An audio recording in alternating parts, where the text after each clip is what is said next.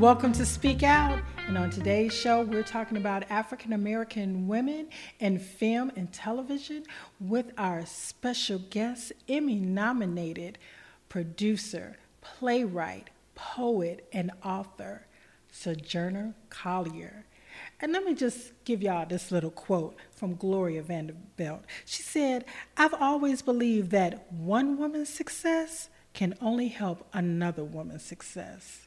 Hello. So, Sojourner, Hey, welcome. Collier. Welcome to Speak Out. Welcome to Speak Out. So, listen, I just want to get on in there. On this show, we're talking about women, especially Black women in film and television, and some of our obstacles, but some of those career choices. And so I know that you have this extensive writing career. When did it all begin? The writing career. Yes. I would say it started around the late 80s when I started writing plays. So I'm originally from Atlanta. Okay. And I've been writing plays ever since I was a kid. Okay. When I would read Judy Blume books, like Are You There, God Is Me, Margaret, Yeah, I enjoyed the book so much that I would rewrite the book. Wow. As a play in my composition book. And then I would have and I remember, this had to be in the 70s. And me and my girlfriend, Diane Porter, we would sit on the back of my mom's car, and I guess she was like proofreading. She would read over it. Okay. And then we would have the kids on my block to perform it. And when they didn't do a good job, I would sit my blue tick hound dog on by Mr. Wheeler. And we were like little Black kids, and we even put like little invitations in our neighbors' mailbox. Nobody came. Yeah. Nobody came. But you were marketing already. Yeah. Well, it was really Diane who was doing that. We was like sticking the little handwritten flyers. So it was like 9 or 10 years old. Wow. You know what? I can relate to that as a fellow poet and as a fellow writer. I can remember writing this play called The Little Green Man, and I probably had 12 characters.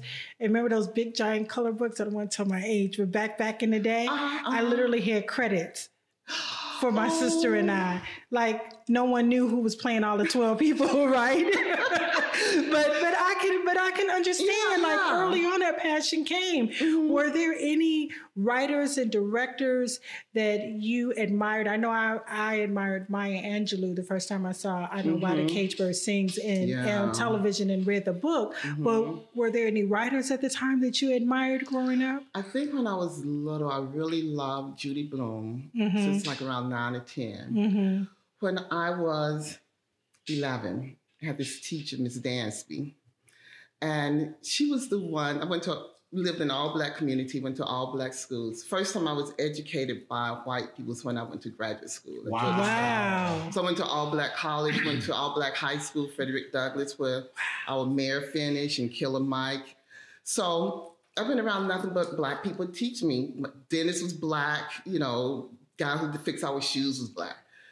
So, so I really loved Judy Blume, but Miss Dansby introduced me first to the word Caucasian.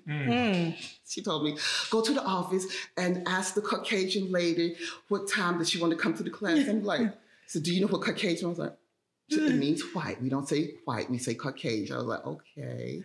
But she introduced me to Langston Hughes. Oh, wow. When I was 11, and it was I've Known Rivers. Oh, yes. Yeah, and right after that, it was Phyllis Wheaton. Oh, yes. Yeah. And I was reading Phyllis Wheaton when I was like 11, 12, and I read like her biography, like she came from Africa and traveled and as a poet. Yes. And how she shifted her view of where she came from, because she's writing all this poetry about Africans being savage because that's what she was taught. But then, so later on she started writing about the beauty of Africa. Yeah.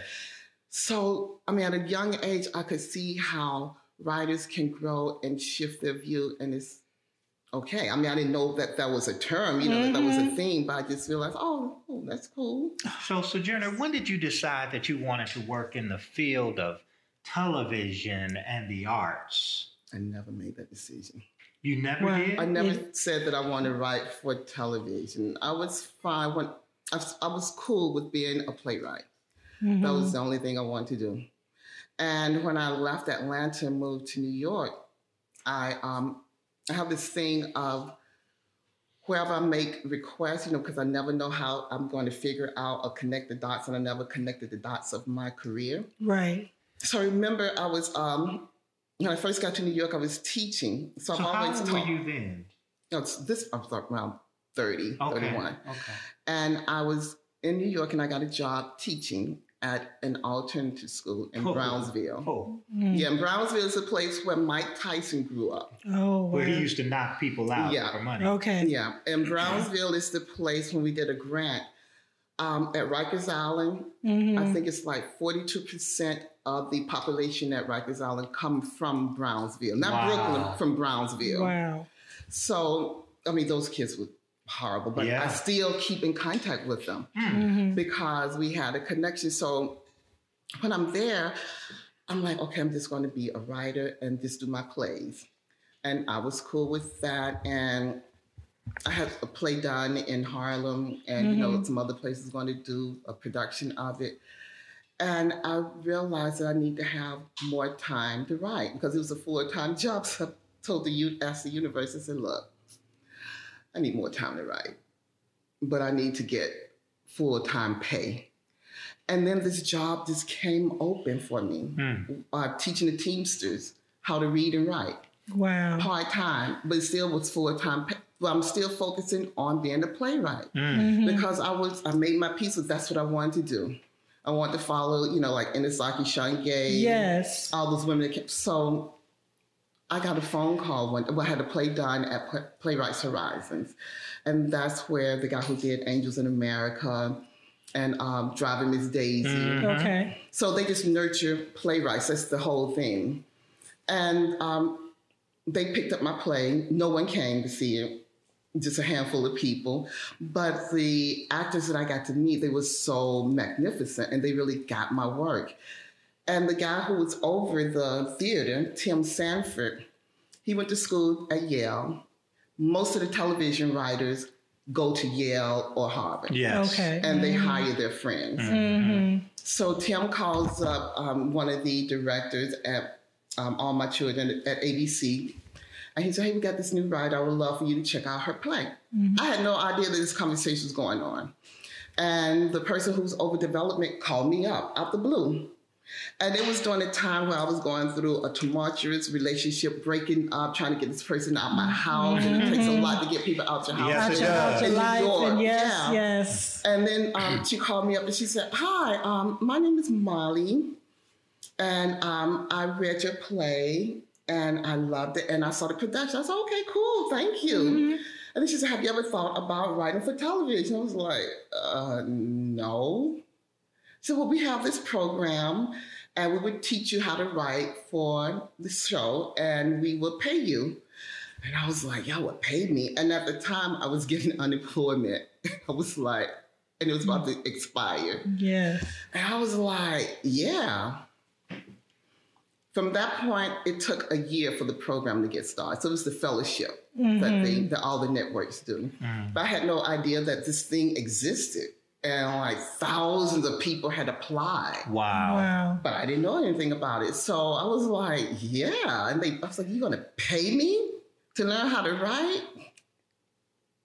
Wow. And sign me up. So I'm sorry. And so when you start writing for All My Children. That's what I was going to ask. I mean, come on. You writing for Lance for Chandler and Susan. Millions of people are Erica watching Kane. that. Okay. Daily. I watched it. Okay. And so what was that experience like that, wow, I'm writing on one of the top soap operas of television. I don't think it sunk in when I was in the middle of it because it was such a high pressure job. Because that's all I could do was write. And you have to spend like 12 hours a day writing. Wow. Yeah, because you have to write a full episode every week. So you have to write a 60 minutes episode every week. So were there other people working with you on that, or you were just by yourself? Every writer is assigned a specific day. Oh, wow. So, the writers just write the day.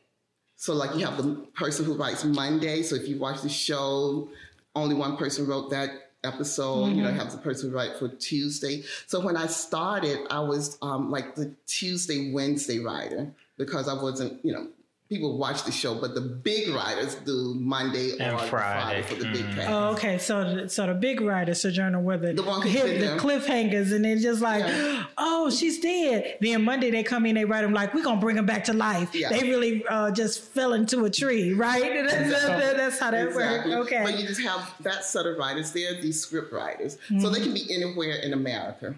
But then you have another set of writers called the breakdown writers, and they're the ones that meet every week with the head writer, and they plan out what's going to happen. So those are the ones that really control the stories. Wow. So when I started, I was just supposed to be a script writer. And I was like, cool, because then I can be in Atlanta with my parents, But even if I was in Atlanta, I still couldn't see them because I'm working. You have to write at least 12 hours a day. But the head writer, who he and his wife, she wrote for Guiding Light, I think. He came out of theater, and I came out of theater. Very few of the writers on the team come out of theater. They were like former directors or actors that just wanted a more stable job.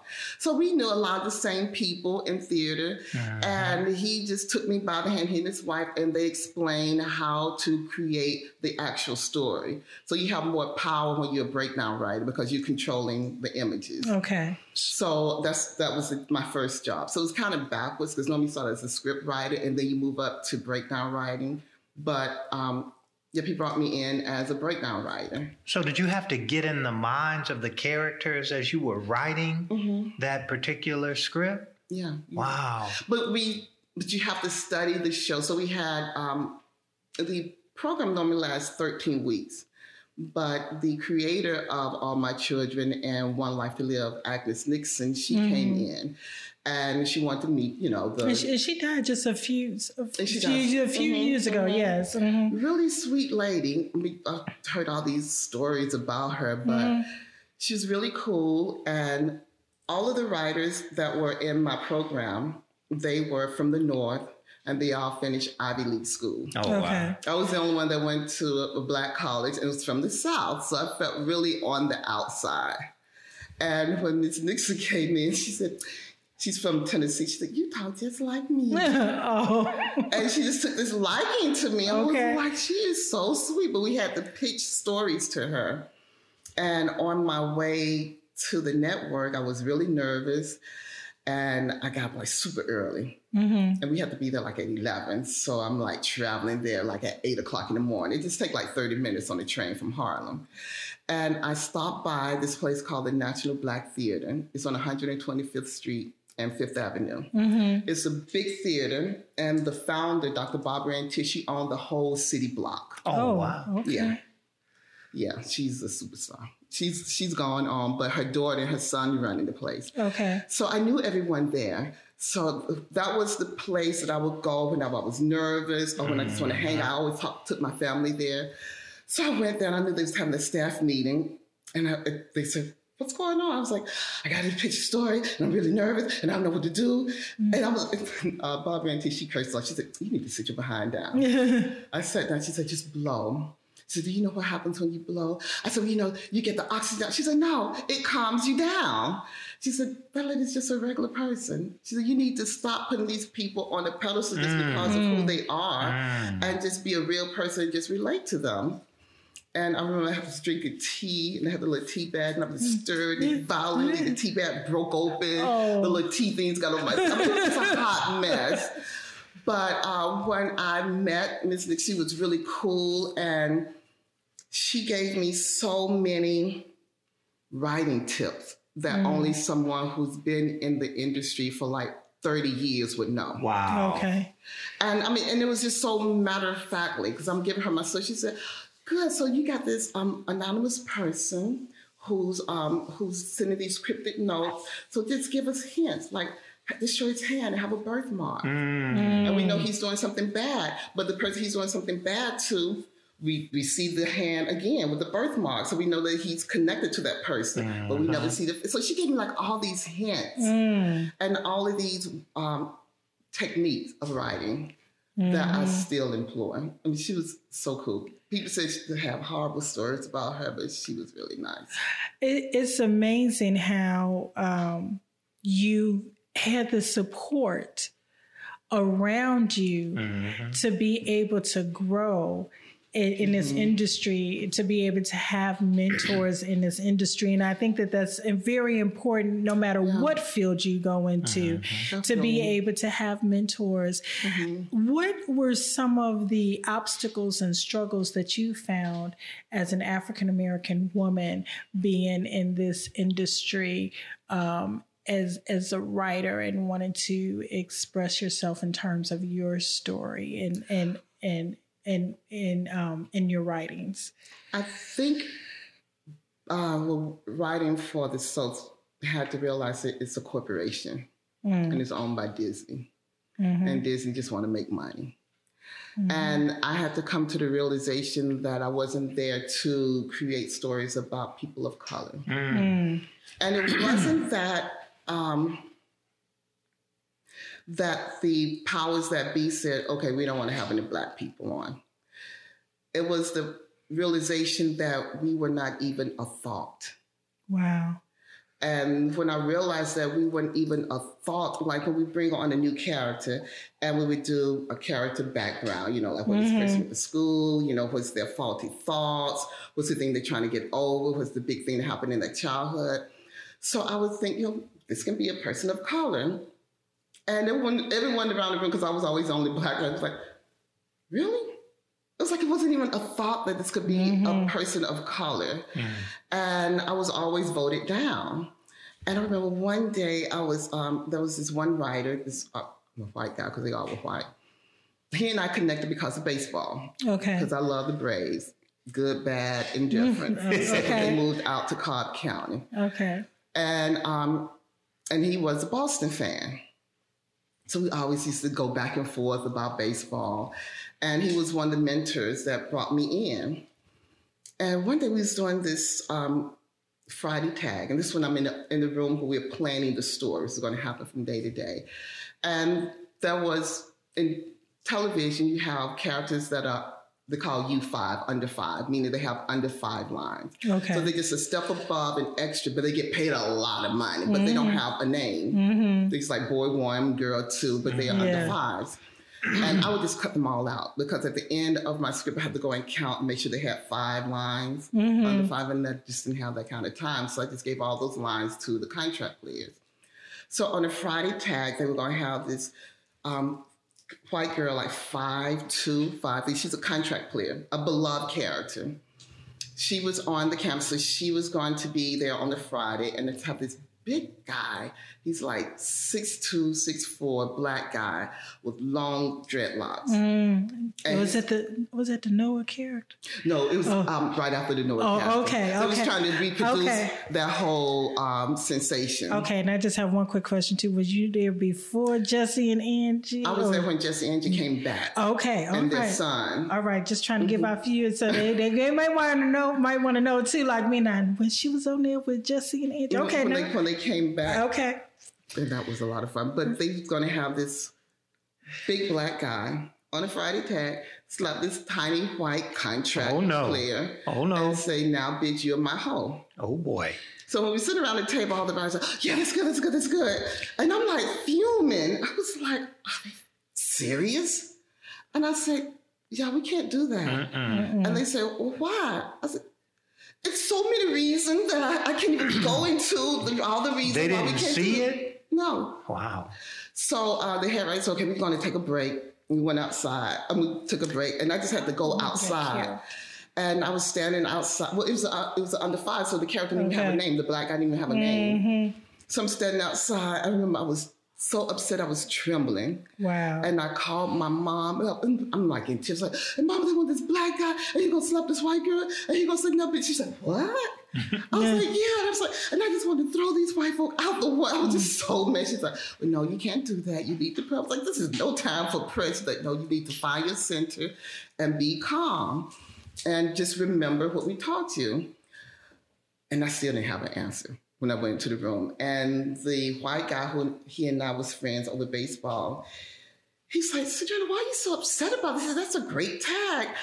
I was like, do you understand the implications? Because like 5 million people watch the show. Absolutely. That's right. And when they see that, that's going to shift the way they think of men of color. Yeah. And he said something that none of them had the courage to say to me. He said, Sojourner, don't you know Black men, they beat their women?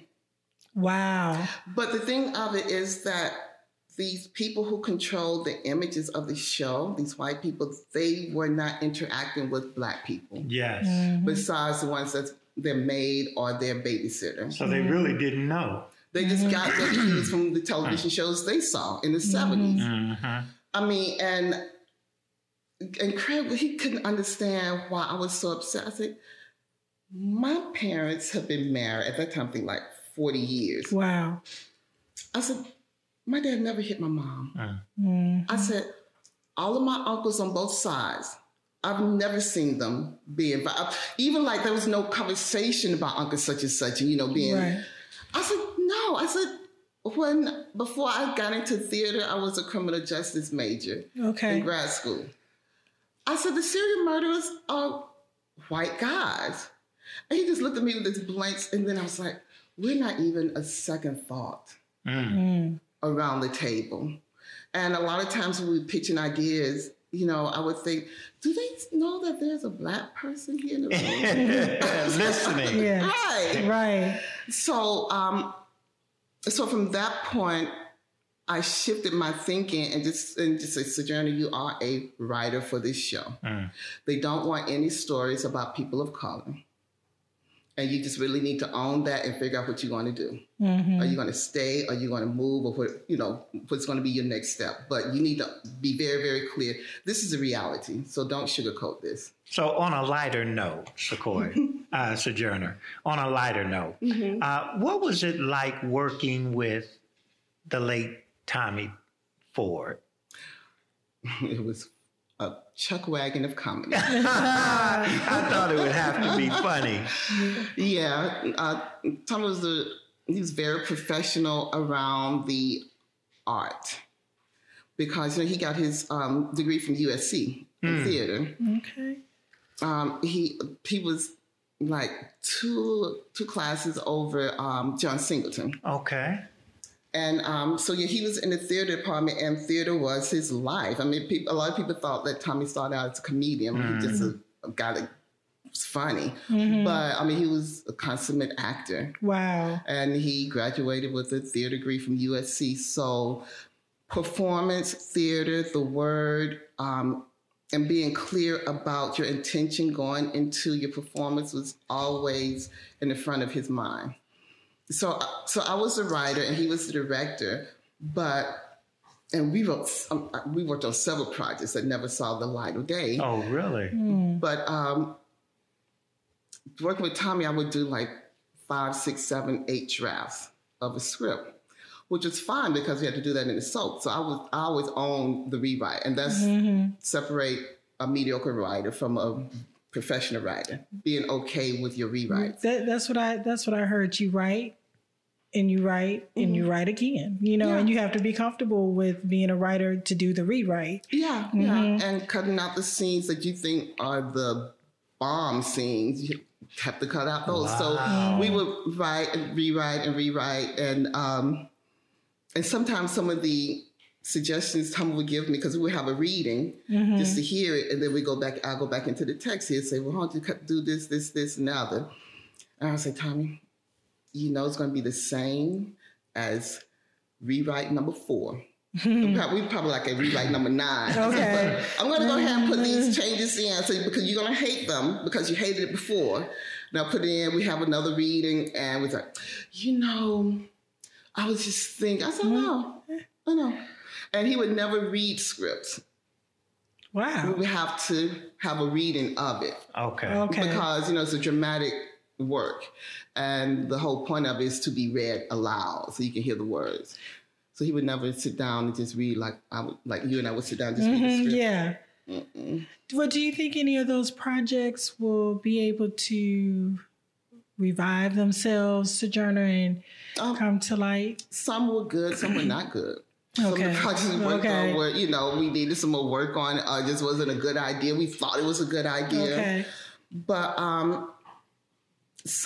we're finishing up the documentary that he and I started. Okay. And can you tell us the name of that documentary? Is it okay to Through My Lens? Okay. Mm-hmm. And that's when we had 20 young African American boys between the ages of 13 and 20 from here in Atlanta. Half of them were bullies, and the other half were victims of bullies. Wow. And they didn't know who was who.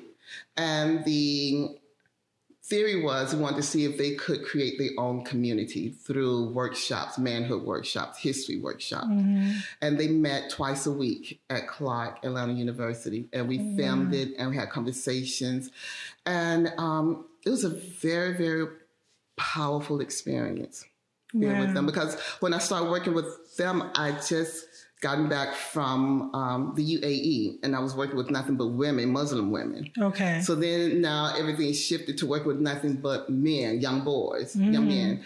And some of them like gangbangers, some of them were straight A students, but they really pulled together by the end of the workshop. And since we're in 2020 now, are you expecting the documentary to be released anytime this year or in the future? We're hoping. Okay. Well, we're gonna definitely be on the lookout on that, because we would love to have you come back to speak out once the documentary hits and talk a little bit more about that. But speaking with working with the young boys, you also work with young girls in New York as well with a mentoring. Can you tell us a little bit about that and how you were able to just be a mentor when it comes to the arts and writing for them? It was a lot of fun. I think that was the GRASP program, and that was developed by the Brooklyn District Attorney's Office. Oh, okay. Yeah, Charles Hines. He had been the district attorney for like 20 years. And I think I met them because I was doing some outreach at Rikers Island. Okay. I was doing poetry workshops there. Okay. And they have like some of the most amazing writers there. And I met the librarian, and that's how I got in at Rikers. And he said, well, what would it take to bring you out here to do a workshop? I said, flowers and a taxi ride. And he had flowers and a taxi ride. All right now. And from there, that's when I met the DA from Brooklyn. And he liked the work that I did at Rikers. He said, well, would you mind doing some of the work here in Brooklyn? And I was like, okay, what do you guys got going on? So they had youth and congregations where they had churches to adopt kids at risk. Okay. And a lot of people had a lot of problems with Charles Hines. He's not in office anymore. But the one thing he did work on was working on the community to intervene with kids that were having issues. Yeah. And especially with women that were being victims of domestic violence because his mother was a victim of it. And that was like a big thing on his plate. So I met these girls, and I was training them to write, but they wanted to take it a step further. So I brought in a filmmaker, a DP, and he was teaching them film stuff, how to hold the camera, how to work the mic. And they wanted to do short public service announcements about safe sex and bullying. And then Charles Hines had us work with some boys around that were, youth at risk. And they wanted to do a short documentary on gun violence. And it was like a little black and white piece. It was maybe like 4 minutes long. And the boys wrote it, showed them how to do storyboards. And they came up with the idea and taught them the story beats. And they shot it with the help of some, professionals. And from that point, when the DA's office saw that, then they commissioned me to do a documentary about gun violence in Brooklyn. Oh, wow. Yeah. So that went on for months. Now, you've been awarded some accolades for short films at various film festivals. Would you like to talk a little about that? If I could remember them. No, a lot of the festivals were films that Tommy Ford and I worked on together. Mm-hmm. And when the festival happened, I wasn't in America. Oh, wow. I was overseas. So it was like, what were the Bronze Lands? Oh, yes. Yeah, and the other was with the Kingdom Festival also. And they were all here. And one was with the Las Vegas Black Film Festival. Right. But the one that was here with Bronze Lands, oh, they just had a ball. I was my sister, friends from high school, friends from New York came down, and they just had like this roving party. And I was like, and I'm in the Middle East with nothing to do in the desert. Now, you were teaching there? Yep, I was teaching creative writing. Okay. Was that Teach for America or? The government hired me. See. I taught the natives of the country. Got you. Okay. So they were like 18% of the country. They were the ones that had all the money. Okay. They got the money from the organization, Emiratis. Mm-hmm. So I taught the college, taught the women college, and then I would go over to the men college and do some screenwriting work with them. Okay. And it was very interesting working with them. Yeah, the different cultures. Mm-hmm. Mm-hmm. Yeah, one of those. I'm sorry, I was looking at the Tribeca Screenwriting Festival. Yeah, you were a semifinalist in that as well. Yeah, for an adaptation of a love story, which I never would think that I would write a love story, but I was paid to write it. That's the only reason I did. Well, that's a great inspiration to any writer. Okay? It was fun doing an adaptation from a novel. Okay. Now tell us about the your latest musical, Allegory on 125th Street. So that was a musical that was birthed out of a friend of mine who's based in Atlanta, Freddie Hendrix. He started the Freddie Hendrix Youth Ensemble. Okay. Back in the 90s. And those kids, a lot of those kids have moved on to Broadway. Wow. So that's the type of trainer he is. And a lot of his kids were on Broadway doing Fela. And they invited him to the Tony Award because they were all nominated for Tony Awards. And he came up and we hanging out all night, and we kept saying, we have never worked together. We've been knowing each other for like 20 years. Wow. And I said, let's start now. So at the time I was working with a Grammy Award winning producer, Terrence Dudley, worked with 50 Cent and Mary J. Blige. And so the three of us sat down and we said, okay, the three of us can do something together. And I said, Freddie, what idea you want us to come up with? And I can just write it. And he was thinking something about the parables. And so I'm doing research. So I based the musical on the parable of the sower. And the seed. Yeah. But I want to be very diverse and have young kids, but have people of different races and the issues that we have. And how a lot of times we watch television, we believe everything that we see in television. So I want to address that. And this was post 9/11, so I wanted to address, the whole Muslim thing that was going on. Yes. And Terrence did the music, and Freddie did the directing, and we did a couple of readings. We did a reading here, a workshop of it here, because we were still trying to work out the songs. Okay. And the first time we did the workshop in New York, and we was getting ready, preparing for it, I said, Freddie, we just got one song, and we building this as a musical. I said, I think we need more songs. He said, no. We're going to dip and dab with this one. I was like, I don't know how this is going to happen, dude. But I was like, I'm going to leave it up to you. And it worked out really well, but we went back into the text and did some fixing and some changing. So it was just a work that's evolving. But it's great to finally work with some friends. Wow, what is some of, there are so many aspiring playwriters here in Georgia and writers, and they want to get their plays on. Sojourner, what advice would you give to them in terms of starting out in a career as a playwright or as a television writer? I would say focus on being the strongest writer that you can be. And that was the only thing that got me hired on all my children, because we had like 12 in the fellowship, and they told us it was enough jobs for everyone, but it really wasn't. But I didn't know that. Wow. And thank God I didn't know that.